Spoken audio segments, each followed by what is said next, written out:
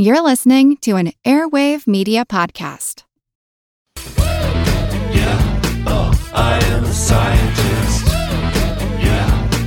I am a scientist.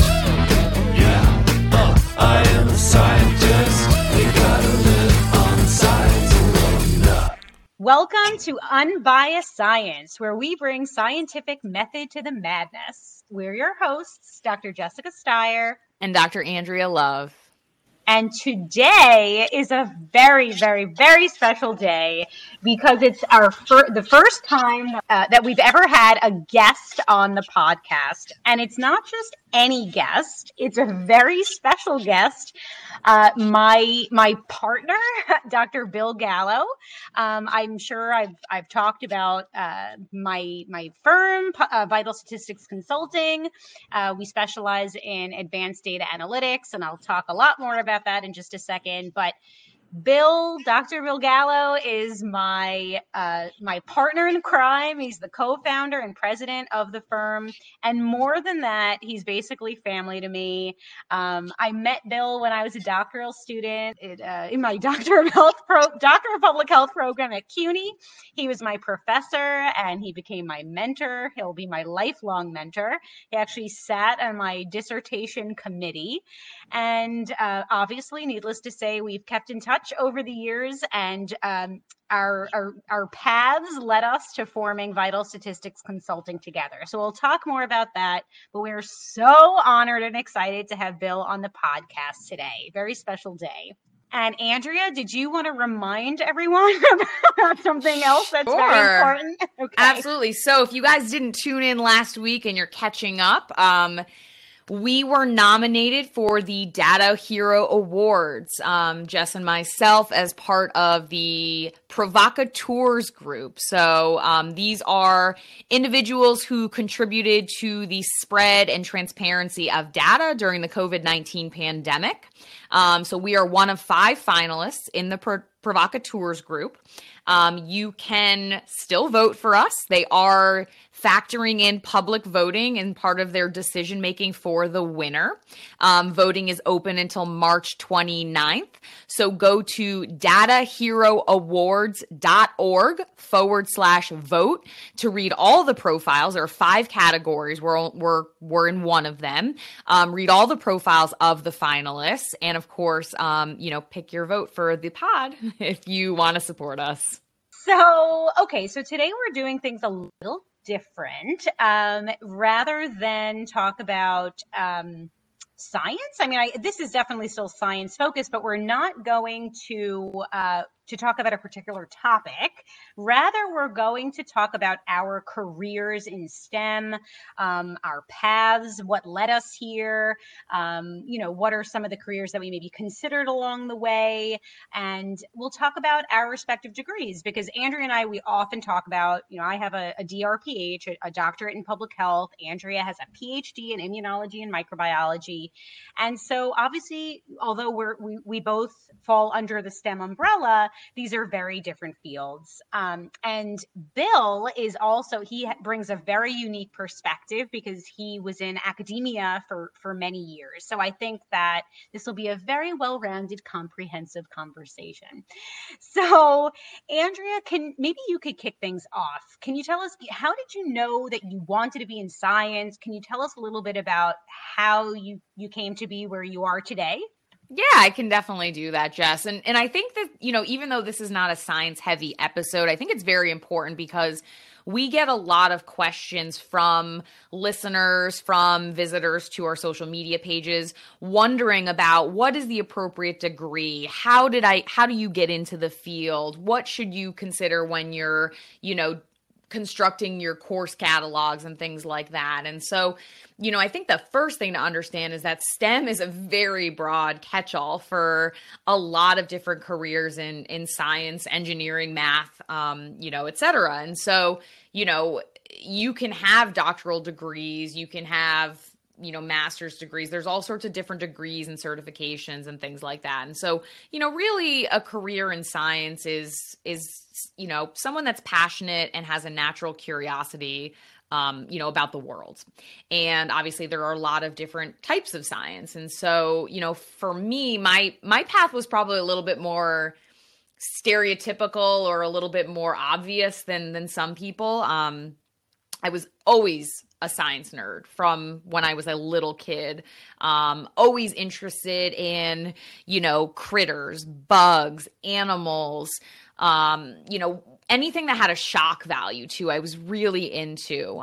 So when I was a little kid, my older brother and me, so my older brother is he's passed away now, but when we were little kids, we used to go into the woods and collect bugs together, and we would catalog them and identify them. And, so we would start our like early years in this, very basic entomology. And that evolved over the years. We were very interested in animals, ecology and zoology. And it was really just anything that allowed us to explore in a curious manner. And, as I got a little bit older, that interest started to shift towards the more microbiology. So I became fascinated with cat parasites. I had cats I still have cats, but I had cats my entire life. We had all sorts of pets, including cats and dogs and axolotls and guinea pigs and gerbils.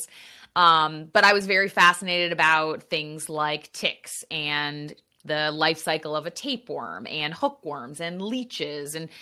And I was very fortunate to be in a special schooling program, at least back then, where we were able to do these creative research projects. And so I would, do these little Q&A research presentations to the class. And, the topic was lice. And I was giving everybody all this information about the symptoms of a lice infestation and how do you treat them and how do you cure them. And so it was pretty clear, probably from kindergarten even, that was the route that I was moving toward.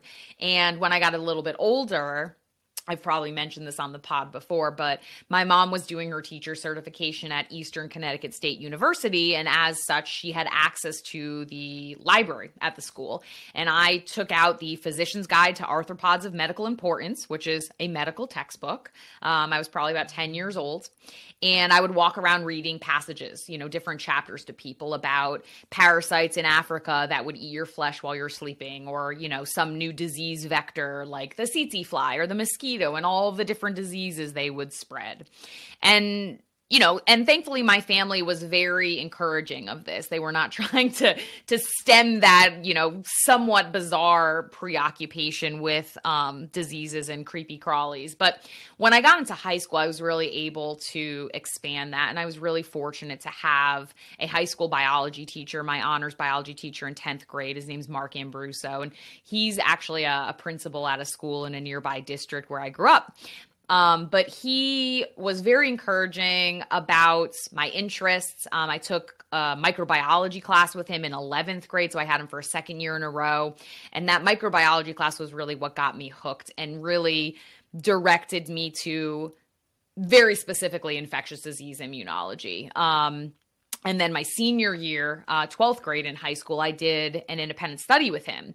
And my high school did not have access to a lot of the lab resources. We're not near a university that had a lot of lab equipment. So these kind of high school internships that a lot of people do these days, it wasn't accessible. So I ended up doing, instead of lab, like wet bench research about infectious diseases, I ended up doing actually an epidemiological study. So I looked at the cost-benefit analysis of a national vaccination mandate for bacterial meningitis in college students specifically. So bacterial meningitis can be a very fatal and debilitating illness. It's very prevalent amongst college students because of the close quarters and, compromised immune system. And I was really interested in, whether or not having this national mandate as opposed to state by state or university by university made more sense from, a healthcare perspective and also a reducing disease perspective. And from there, I went to Stony Brook. I specifically only applied to 3 undergraduate schools for college. So it was Johns Hopkins, Washington University in St. Louis, and Stony Brook. all of which had very, very excellent biomedical sciences programs. I really knew what I was going in for. I wrote my college application essay about microbiology and immunology and that I was going to get a PhD in it and study infectious diseases. So in undergrad, I worked in 4 different labs. I actually ended up working in a plant biology lab very briefly, which was a really fun experience. But the other 3 labs were infectious disease labs, really honing my lab skills, trying to figure out, did I really want to go the PhD route? I briefly considered an MD PhD, but I decided I really wanted to focus specifically on research. I didn't really want to do any clinician type work. Of course, kind of followed that through, took the GREs, took the biology GREs, and then ultimately sought out PhD programs specifically that were dealing with infectious disease immunology. And I can pause there, I guess, if we want to talk about kind of early backgrounds before we do more of the career development stuff, Jess. Yeah, that's a good idea. Can you guys tell that we're just kind of winging this episode because this is one that I don't know. I mean, it's more personal, right? It's about our personal journeys. So I think this is awesome. But wow, so it's almost like you had a crystal ball. Like you kind of knew what you wanted to do pretty early on. Yeah, I mean, I was a big nerd. I mean, I was fascinated with animals too. I know you had considered veterinary school. I had also, that thought had crossed my mind. But I think the thing that fascinated me the most about animals was the diseases that they would get and could in theory pass to other people. So we've obviously been talking a lot about zoonotic diseases because SARS-CoV-2 is a zoonotic disease, which is one that is passed from animals to humans. And, the vast majority of illnesses are in fact those types of diseases. Well, very cool. My path was a lot, if I'm charting it, it was a lot more of a squiggly line. I have written down on a piece of paper just to prompt myself. I wrote veterinarian to MD to lawyer to bench researcher to public health scientist, just to give you guys a sense of what my path has been like. But yes, as you said, Andrea, when I was a little girl, I've always loved animals. My mother loved animals. We lived in this little apartment in South Brooklyn, and we had dozens of animals, birds, guinea pigs, hamsters, dogs, cats, I mean, everything, you name it. We were breeding pigeons on our balcony. We had a little snail farm. So for many years, I thought I wanted to be a veterinarian. But then as I got older, I struggled with the idea of seeing sick animals and, potentially, obviously, putting down animals that couldn't be treated. And so that became very difficult for me. I'm a very empathetic person, and I was worried that would really become problematic for my psyche and my emotional well-being, despite the fact that obviously you're helping the animals. So shout out to any veterinarians out there. I think you're amazing. I always gravitated to math and science, honestly, math in particular. And I credit my late father for instilling that in me. He was actually a gambler. So it started out, we were playing cards and, I don't know, it just all kind of fed into this mathematical way of thinking and pattern recognition. I loved it so much. So I always excelled in my math and science courses. And when I was in high school, he didn't even graduate from high school, actually. He got very involved in my college admissions process, and he urged me to apply to, we loved Stony Brook University. Again, same reason as you, Andrea, real emphasis on science. And I knew that was something I was passionate about. So he encouraged me to apply to the WISE program, Women in Science and Engineering. And like you, I also applied to other schools. But once I found out that I got into this specific program at Stony Brook, that sealed the deal. So I'm not even going to try to pretend that I was head down in my books during college. I did quite a bit of partying. I wasn't sure for most of my college career what I wanted to end up doing. I took lots of different coursework, advanced calculus courses, which I love, statistics courses. I ended up gravitating, for whatever reason, toward health sciences. And within health science, I gravitated toward public health and health policy. And at this point, I thought, do I want to be a doctor? I wasn't sure, but I ended up spending a summer studying for the MCAT. Ended up being a wasted summer because I decided in the end not to take my MCAT.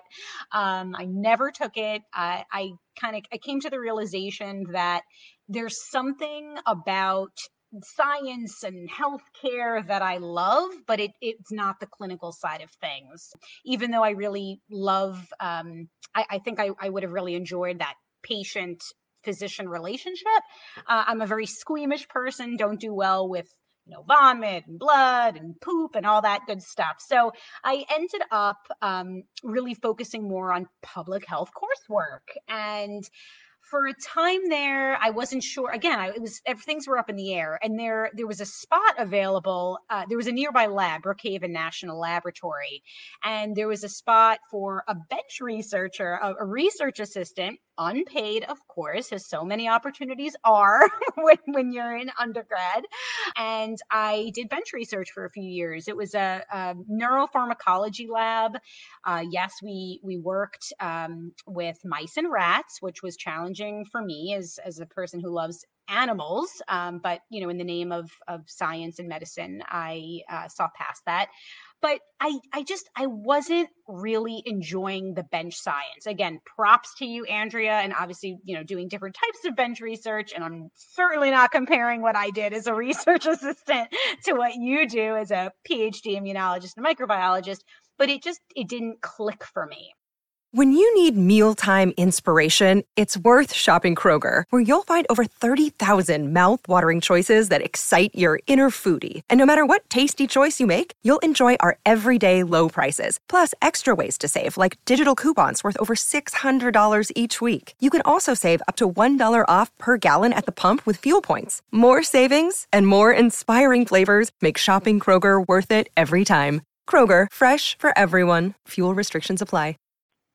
To kind of move things along, I decided, let me explore. People have been talking about an MPH, a Master of Public Health. And when I spoke to some college advisors, they were saying that it's a really versatile degree. And that is so true. And we could talk more about that. But you could go into heavy duty analytics, data analytics and biostatistics or epidemiology, or you could go more into, community health or environmental health or emergency preparedness. You can work in academia. You could work in public health practice for local departments of health or government agencies. There were so many different things you could do with it. So I went ahead and I got my MPH and I loved it. I cannot say enough about the Stony Brook MPH program. Shout out.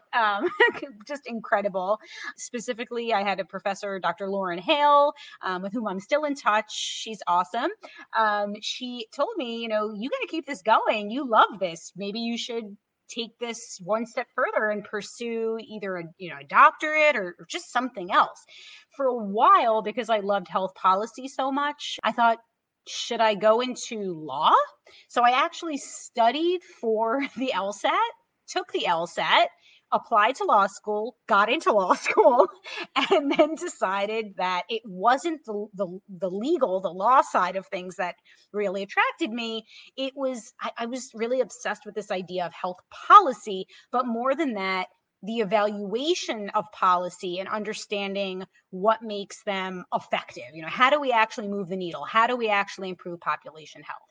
So I'll talk more. I know, Andrea, we're kind of pausing and we'll talk more about what we're doing now, but that was my very tumultuous roller coaster ride to figuring out what it is that I wanted to do. I love that story, Jess. But I think it's really important because it underscores the fact that these career tracks don't necessarily follow a straight line. And even if they do, once you get to that terminal degree, I haven't even really talked about that, but after the PhD, there are so many different directions you can take it in. And I think people often are apprehensive about jumping into a career in STEM because they're afraid if, they get derailed or if they decide they don't like it, that they're going to be pigeonholed. And I think it's really important to understand that regardless of where where you go and what field you're interested in and what topics you're interested in. There's really a diverse array of different options for you. True. So, Bill, I'm going to ask Bill a question. So I have to start with a really funny, I don't know if it's an anecdote or whatever, but so as I said, Bill was my professor, my mentor, sat on my dissertation committee. And so for years, I called him Dr. Gallo. And even after we started talking about potentially forming an entrepreneurial venture, which obviously that's the path that we ended up taking, I struggled calling him Bill. But now he's Bill. Still feels funny. He's super modest, so I'll just go ahead and say that he's an absolutely brilliant data scientist and methodologist and health economist. But Bill, I'd love to know, can you share with us, did you know that you wanted to be a health economist? What did your path look like? Holy cow. I should first thank you both for having me. I'm the first guest of the podcast. Is that correct? Absolutely. We're super excited to have you, Bill. Yes. Thank you, Andrea. But I should also share an anecdote, which is that the way I came to have a special relationship with Jessica was because my having her in class coincided with my need for reading glasses. Do you remember this, Jessica? You do. I'm blushing right now. And I think before I had reading glasses, I needed someone to sign on to the computer for me. So you two are still a few years away from this, but I needed someone to sign on to the classroom computer so that I could pull up my PowerPoints and deliver the lecture and everything. And so what did I ask Jessica? I said, is anybody under 30 here? And my perky current partner jumped up and said, I'll do it. Oh, God. Oh, geez. And so each Stuck week... up. Oh, and the enthusiasm never waned. It continues to this day. And I have an incredible partner in you. You're brilliant and you're dedicated and you persevere and you're indefatigable. You're incredible. So I'm the one who's blessed in this relationship. I don't agree, but I will take it. Thank you. And can we just all, and Andrea, I think we should take a moment to thank Bill because, as I said, VSC, Vital Statistics, that's my full-time gig, right? That's our company. And the Unbiased Science podcast started as a passion project. And thank you to Bill for letting me run with this. And we formed the podcast. It's actually, not to get too technical, but it's a wholly owned subsidiary of VSC. And it's something that, obviously does take me away from my full-time gig. And Bill, you've been so understanding and supportive of our passion project here. So thank you so much for giving us this opportunity. Yeah, for sure. Thank you. Thank you for having me. And you've done such a great job, both of you, with this. And I admire you so much for what you've been able to build in such a short time. So tell us a little bit about your path to becoming a brilliant data scientist, health economist, methodologist. Well, I was a pretty average kid. And I think you both probably know I'm inclined to live in the moment. So I wasn't making preparations for a career when I was a young person. And neither one of my parents graduated from college. My mom didn't even graduate from high school. And my father got 1 year of college in before he was called home to take over a family business, which was a tavern during the Great Depression. So I didn't have educated parents, and I didn't know a whole lot, and I didn't come from a place where people generally attended college. So I didn't know a whole lot about possibilities beyond sort of local work in industry. And then there were, of course, there were people who were attorneys and accountants and a few who worked in New York. I grew up very close to New York, just more or less a stone's throw away. In fact, so close that we could tell the time by reading the clocks in Manhattan when I was out playing in the park. So, so it was. I didn't emerge from an environment where there were models for a career in science, especially. So my path was very nonlinear as well, and I tried quite a number of things before I ultimately earned a terminal degree. My degree is a little bit different from yours, Jessica, and more like Andrea's. I have a PhD in a social science in economics, and it's a little bit different in that it's, despite the fact that economists do a lot of applied work, a lot of applied data analysis, we're not generally trained that well. Our programs, the PhD programs in economics, are theoretical, and there's an empirical part, but it's not emphasized. So in a lot of programs, the program that I attended, I actually had to teach myself the applied part of economics. So I had to teach myself to code and to do applied statistics and so on, which is why I don't have a terrible amount of sympathy for students who complain about the challenges of learning, let's say, applied data science. So not only did I have to teach myself, but I had to do it in the period before learning materials were widely available on the internet. But I guess that sort of takes me to the next part of my career and how I got to our company, to VSC. And feel free to jump in anytime and ask questions. But as Andrea said, once one earns a doctoral degree, there are lots of options. And my hope was always to teach, because I enjoy students and I enjoy teaching and sort of transmitting naturally what I learn. I sort of feel an obligation to do that, to take what I learn and to give it to others and ask them to kind of pass it on. And when I graduated, there were probably 250 or 300 applicants for every one position in an economics program. And so as I was sort of finishing up my program, I prepared myself for alternatives by taking additional coursework. So I did a bunch of coursework in epidemiology and public health science and biostatistics, which is a specialized type of statistical analysis that's used in public health, a little bit different from the type of analysis we use in economics, which is called econometrics. And I also did some additional coursework and a fellowship in an area called gerontology, which is an umbrella under which there are a number of disciplines and that work together to understand problems related to aging. The process of aging and the aged and so on. So I was pretty multidisciplinary by the time I graduated, and I had some options that many of my classmates didn't. So at that time, many of them, they went into industry because there were so few academic jobs. But I started in full-time research. And I know, Jessica, you wanted to talk a little bit about that and perhaps bring up the idea, sure, of what professors who don't teach do. Yes. So, you'll have to fill me in. So when I had a faculty appointment, right? And I was teaching coursework. I was also research coordinator of Hofstra's physician assistant studies program. I was salaried. There was no push. The emphasis was more on the didactic teaching. There were no research requirements, publishing requirements, but I understand that that's very different. And I think maybe you can really represent the academia and just talk a little bit about what that's like. What does it mean to rely on soft money? Can you tell us a little bit about that side of things?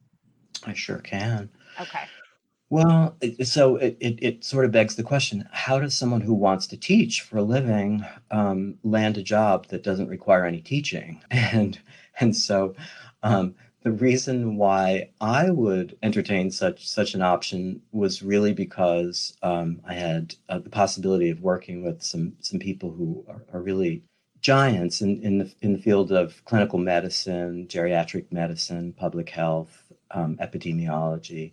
And so when I graduated, I was offered what's called a postdoctoral fellowship, which is it's basically a couple of years, usually a year or two, of what we call protected time, meaning there are no responsibilities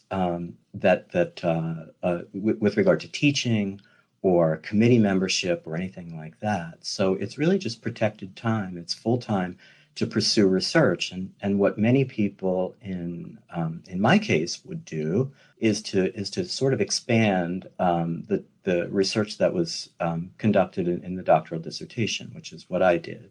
And I kind of not only expanded it, but I extended it to fit better with my mentor's research.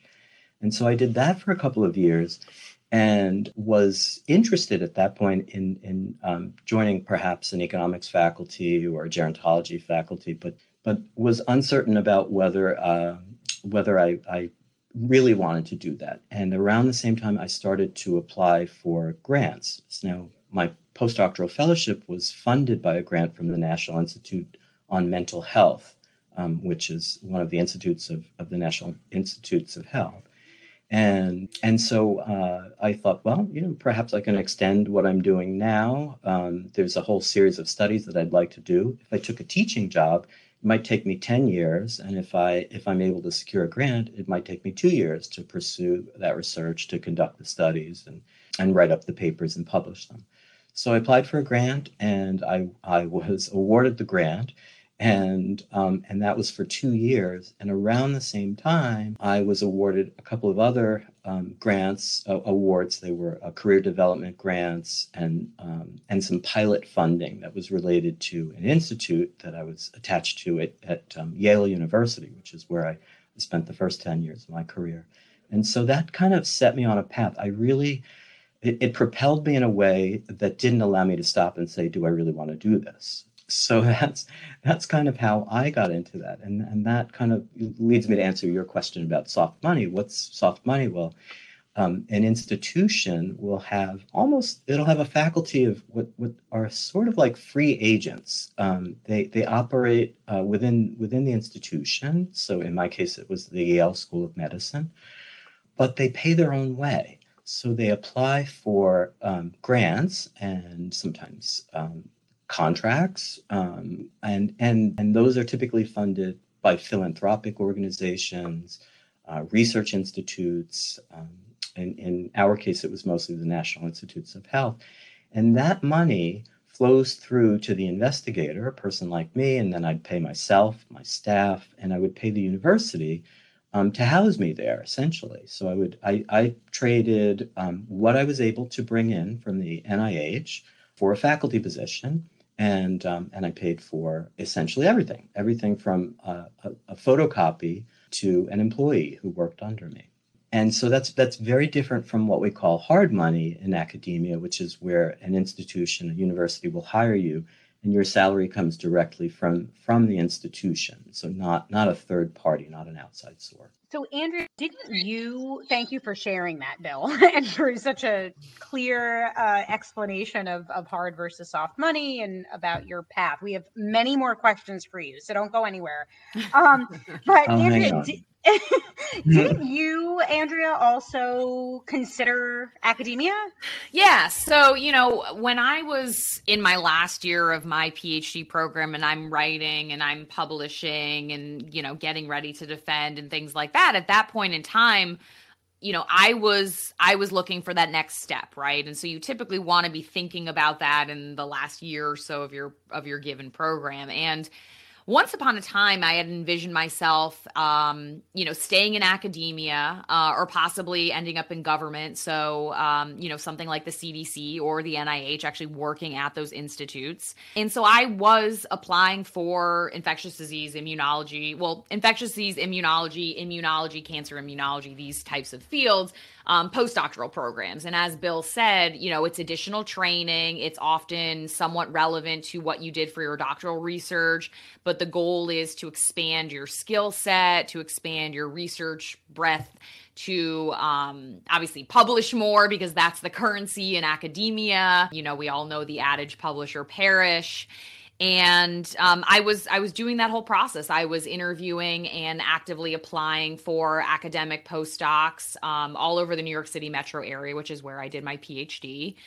I was looking at things like autoimmunity labs, more infectious disease immunology labs, some cancer immunology labs, and I had several offers from labs at Mount Sinai, labs at Rutgers, and a couple of other places.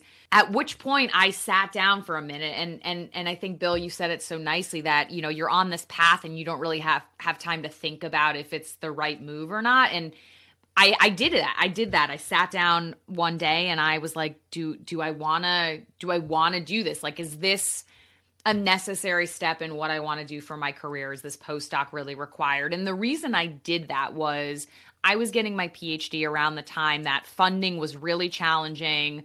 There was almost no money for new investigators. The grant funding and the competition for granting was extremely competitive. And young investigators who don't have a lot of body of data to use as, you know, supportive information for these grant proposals were getting, you know, basically outcompeted by more established researchers. And one of the postdocs in my lab, he was on his third postdoc. And so he was doing these serial postdocs, 2-year stints, moving around at each juncture. And it was just so unstable, and it doesn't give you really job security. And I thought to myself, I said, you know, I don't know if I want to be a professor, because at least in my field, most places that you were going to be a professor at, you needed to do research. And as the professor, as the principal investigator, you wouldn't be the one conducting the research, right? You would be applying for grants and looking for money and writing and things like that. And I wanted to stay close to the science. And that was really a very pivotal moment for me. And that's really where I started to look for what else can I do with this skill set, with my science, with my interest in teaching, with my interest in conveying science, with my interest in pursuing science, but not be in an academic lab. And that's really where I moved into the biotech industry. You know, biotech and biopharma, they actually do have postdocs. I didn't do a postdoc, but they're available now. They're really expanding the training of scientists in industry. And you know, so I made that jump. It was challenging because the resume and CV and approach you use to apply and make that transition into industry is very different than what you would do to get a job in academia. But I did some workshops. I sought out external resources. I took this really great series with the New York Academy of Sciences about alternative PhD careers. And I've actually kind of given back in that capacity and have served on these seminars to talk to, you know, soon to be PhDs about these options. But once I made the jump, you know, I really never looked back. And I always think about, you know, what it might be like to move back into academia, but at least right now, the urge hasn't struck me yet. At Evernorth Health Services, we believe costs shouldn't get in the way of life-changing care, and we're doing everything in our power to make it possible. Behavioral health solutions that also keep your projections at their best? It's possible. Pharmacy benefits that benefit your bottom line? It's possible. Complex specialty care that cares about your ROI? It's possible. Because we're already doing it. All while saving businesses billions. That's Wonder made possible. Learn more at evernorth.com/wonder. That is so interesting. Wow, we have a really diverse history across, you know, all three of our stories. So one thing that I wanted to chime in about is the distinction between a PhD and a DRPH, because I do get that question a lot. And Bill, you touched on this when you were saying that PhD training tends to be more theoretical. And I always knew I gravitated much. This is why academia never really spoke to me. That wasn't my thing. I'm much more about applied, you know, public health practice.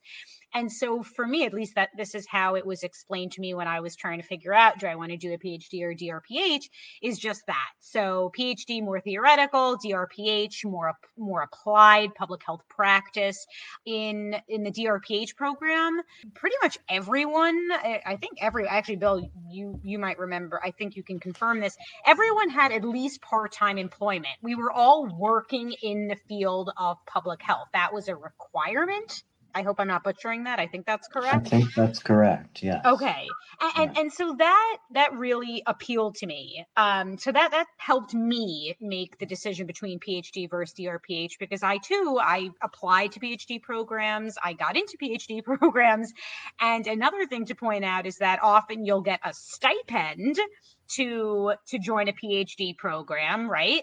Whereas a DRPH program, you pay for credits, very similar to undergrad or a master's program. So I want to yeah. quickly chime in because Yeah. I think, your interpretation of a PhD in public health may in fact be true when you talk about it being more theoretical than applied. But if you're talking about biomedical sciences, it's a PhD, right? And that's applied science. We're in the lab doing experiments. So I think it's really important to make a distinction that a PhD is not the same across all different fields, even within the sciences. Absolutely. No, I am talking very specifically about a PhD in public health or health services research, something along those lines, versus a DRPH. That is how it's broken. At least that's how it was always explained to me, Bill. I don't know if you've had similar conversations with students, is that a PhD in public health is more theoretical, whereas DRPH tends to be more applied public health practice.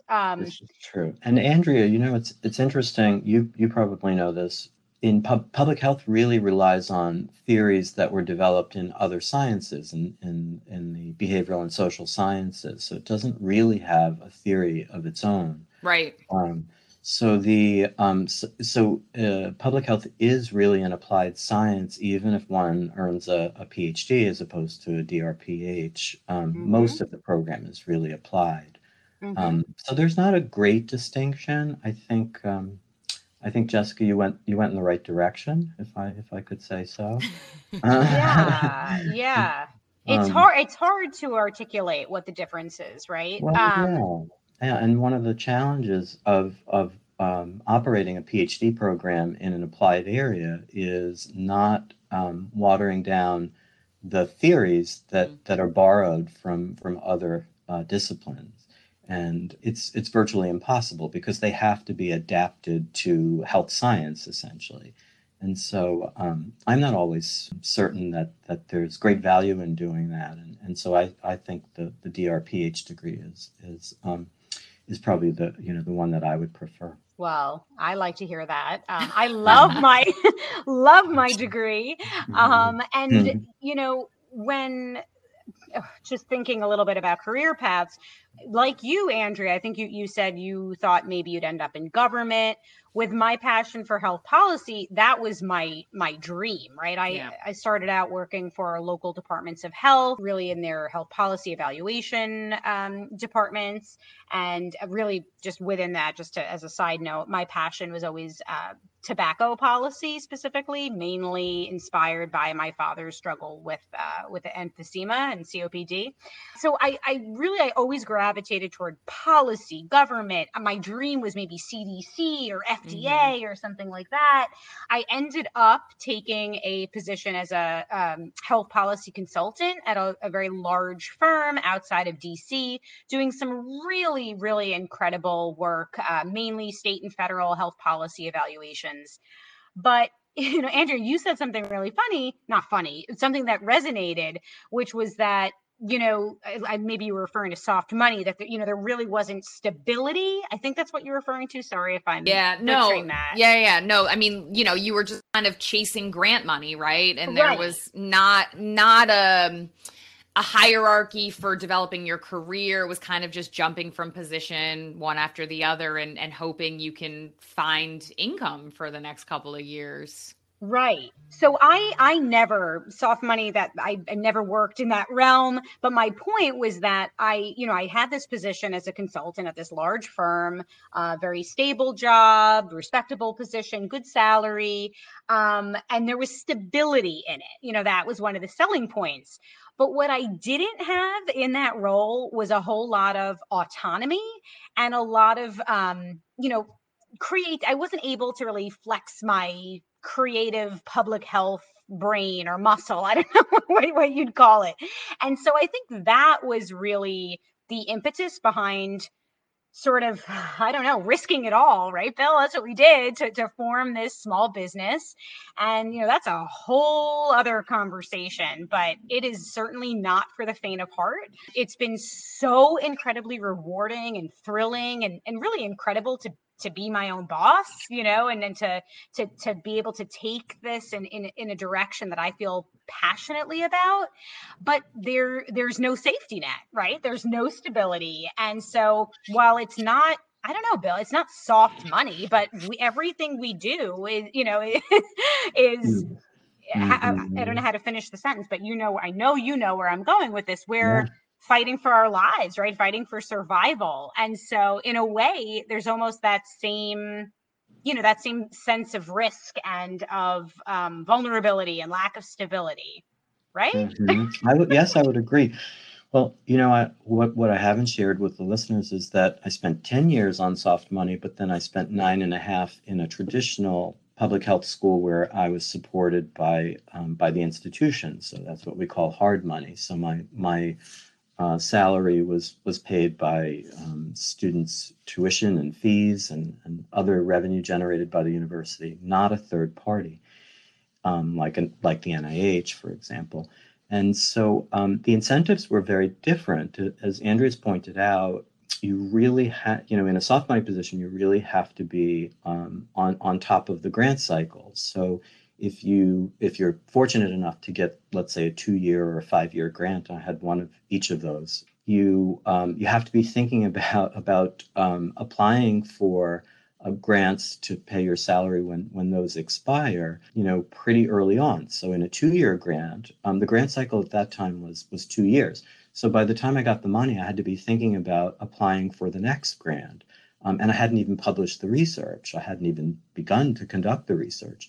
Later on, I got better at this process, and so the research was conducted very quickly, or it was in process when the funding came through, and then I had a higher likelihood of getting funding to extend that or additional funding. So it's a very, very difficult way to make a living, but it was great preparation for what we currently do.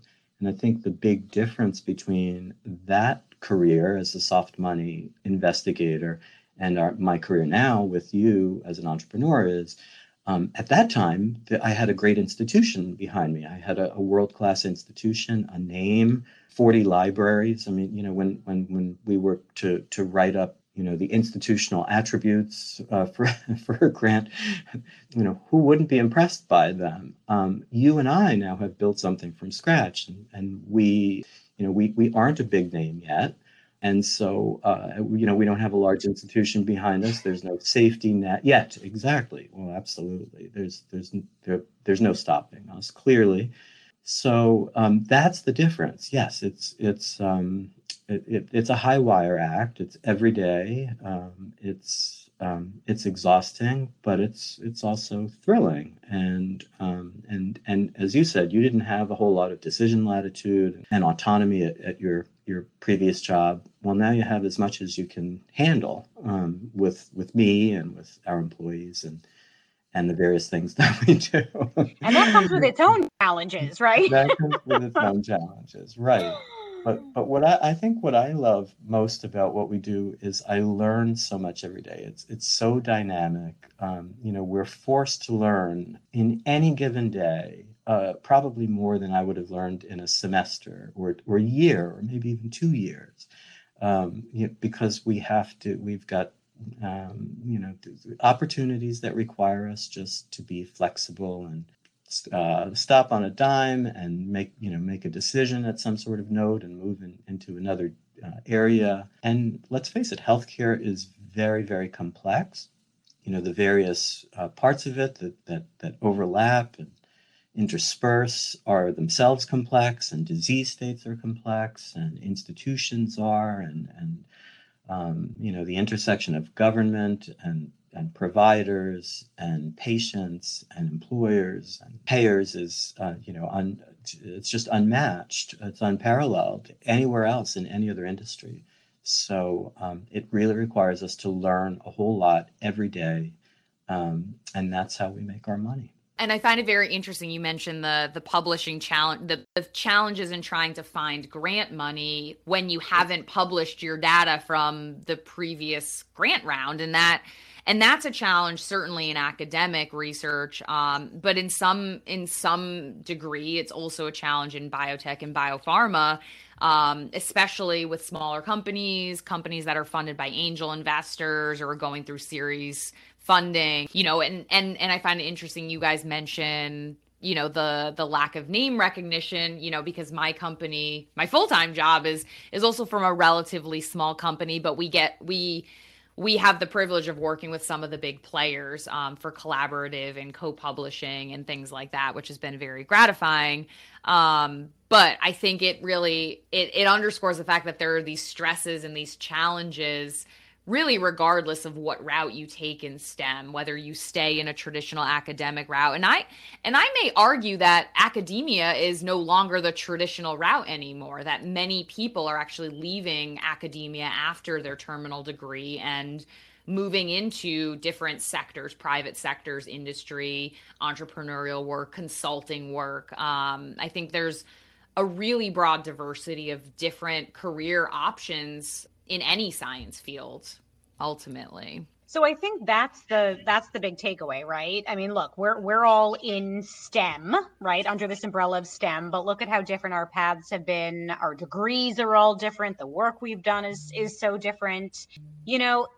If you guys have any questions, we're always open. We're always an open books, right, Andrea? Mm-hmm. We'd encourage you all to reach out to us if you have an interest in, Andrea's, the path that Andrea's taken and her road to being a PhD immunologist and microbiologist, working in biotech and doing consulting and obviously now the podcast or I think we all wear too many hats. Yeah, I was saying how many titles can I touch on here? And mine, obviously I wasn't quite sure what I wanted to do, but super passionate about public health and health policy evaluation and applied data analytics. I don't even know my rocky path from thinking I'd be a veterinarian to a physician to a lawyer to a bench researcher to here I am in public health and also a small business owner. And Bill, my goodness, your path, I think very, I don't know, unconventional, but as you said, Andrea, who knows what's conventional or unconventional these days, to being a PhD health economist and, relying on soft money and being a scientist for so many years and in academia and now to being a small business owner and entrepreneur. So, and Bill, thank you so much for your perspective and your honesty and your time. And I am quite sure we'll be inviting you back on future episodes. So we hope you'll join us. If you'll have me. Yeah, I mean, honest, I was just going to say really quickly, I'll pass it back over to you, Bill. But, I think really it's an open book. I work these days with data architects and systems architects and automation engineers, some days more often than I work with other biologists because labs are automating things and there are robots involved and there's coding involved and there's a lot of crosstalk between all of these different STEM industries. And I think, as long as you have this mental flexibility and this ability to think critically and look at a problem and try and investigate solutions, there's certainly an opportunity in STEM for you. I agree. And I just wanted to thank you both for having me as a guest. And I really appreciated it. And if you want me back, my rate. I don't think we can afford you, Bill. I could even prepare next time at a higher rate. Premium rate for you too. Oh my goodness. Thank you so much for joining us, Bill. It was really a pleasure. Dr. Gallo, forever and always. Oh, thank you. Yeah. On that note, Andrea, do you want to take us home? All righty. Thank you all for joining us today. We hoped you learned a thing or two and, at least maybe you got a little bit of a perspective on the different options, different paths, different circuitous roads that you might take toward a career in STEM. And if you like our pod, please share with your friends and family and leave us a review on Apple Podcasts. And don't forget, the Data Hero Awards are still open until March 29th. So if you want to support the pod that way, check out dataheroawards.org/vote and vote for us in the Provocateurs cohort. Next week, we are going to talk a little bit about the history of epidemiology, how it started, where it's going, what it really encompasses. We will, of course, continue to provide updates on COVID-19 vaccine and pandemic progress on our social media accounts. So be sure to follow us on Instagram and Facebook at Unbiased SciPod. We've also updated our email address. So check out the website at www.unbiasedscipod, where you can leave us a Heard from the Herd question, drop us a donation, or pick up some Unbiased Science merch. Catch you next time on the pod, your trusted source for no nonsense, just science. I am the scientist. I am the scientist.